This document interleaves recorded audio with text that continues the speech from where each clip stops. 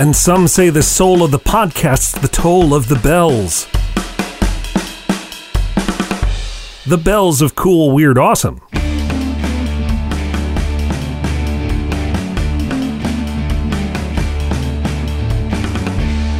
Welcome back to Cool, Weird, Awesome, the show that always drops the stone cold truth on you.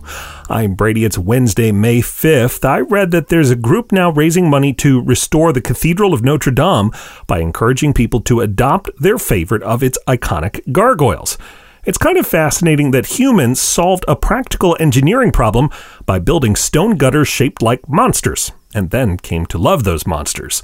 Back in the 1200s, as massive cathedrals and churches were being built in Europe, engineers needed a way to direct rainwater away from the stone rooftops where they could cause damage. The name is said to come from an old French folk legend about, and literally, pardon my French here, Le Gargoyle, a dragon that terrorized a town until a priest vanquished it and then mounted its head on the outside of the church so as to ward off evil. That's the other job of a gargoyle. At a time when many churchgoers couldn't read or write, these artistically terrifying sculptures warned of what straying from the path of righteousness might bring, or maybe just scared off any evil spirits that might try to infiltrate. The term for these, by the way, is grotesques. Gargoyles are grotesques that can multitask as waterspouts.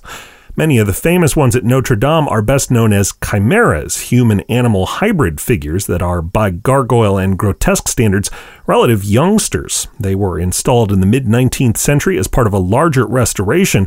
It said that Parisians had actually called for tearing down the old cathedral entirely, at least until Victor Hugo and his hunchback convinced them it might be worth keeping for a little while longer. You can learn more about the world of gargoyles and grotesques at coolweirdawesome.com and on Twitter at coolweirdpod. And coming up, we'll finally pay a little more attention to today's date and the many ways people mark it. That's after this short break.